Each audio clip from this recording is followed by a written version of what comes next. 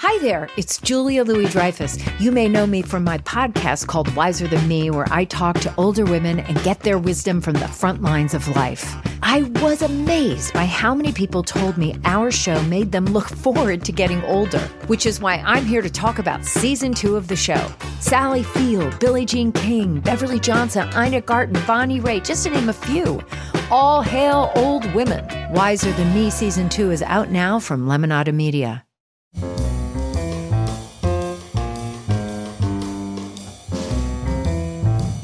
This is Merriam-Webster's Word of the Day for Friday, July 18th.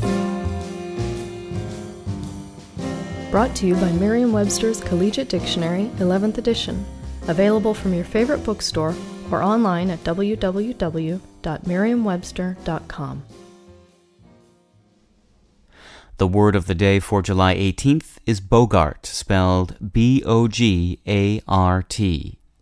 Bogart is a verb that means to bully or intimidate, and it also means to use or consume without sharing, as in this sentence.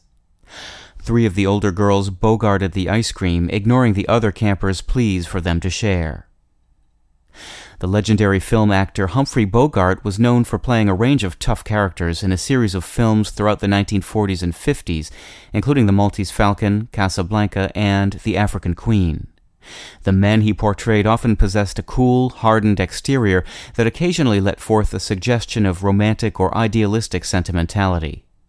Bogart also had a unique method of smoking cigarettes in these pictures, letting the butt dangle from his mouth without removing it until it was almost entirely consumed.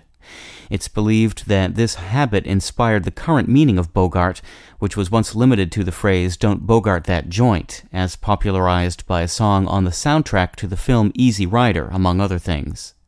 Today, Bogart can be applied to hogging almost anything. I'm Peter Sokolowski, and this was your Word of the Day for Friday, July 18th. For more information, visit Merriam-Webster online at www.merriam-webster.com.